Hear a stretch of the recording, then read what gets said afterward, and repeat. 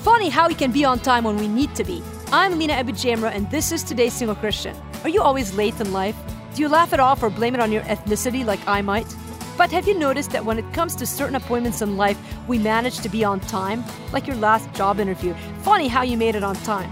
I get it, I'm late for lots of things, but have a knack for making it on time for a live radio show. See, we make the effort to be where we need to be when it matters to us. We don't ignore the clock when it's important, and we don't shrug our shoulders and say, oh well. Yet day after day, most of us are so used to missing our meeting with our Heavenly Father that we hardly even notice. We're late for dinner with the family and late for the things that ought to matter to us more. Hey, no more better late than never thinking. Let's do better than that. Let's be on time for the things that matter. For help in growing in the disciplines of the Lord, visit todaysinglechristian.com. Or for prayer to help you get through some rough spots in your life, email me at lena@todaysinglechristian.com.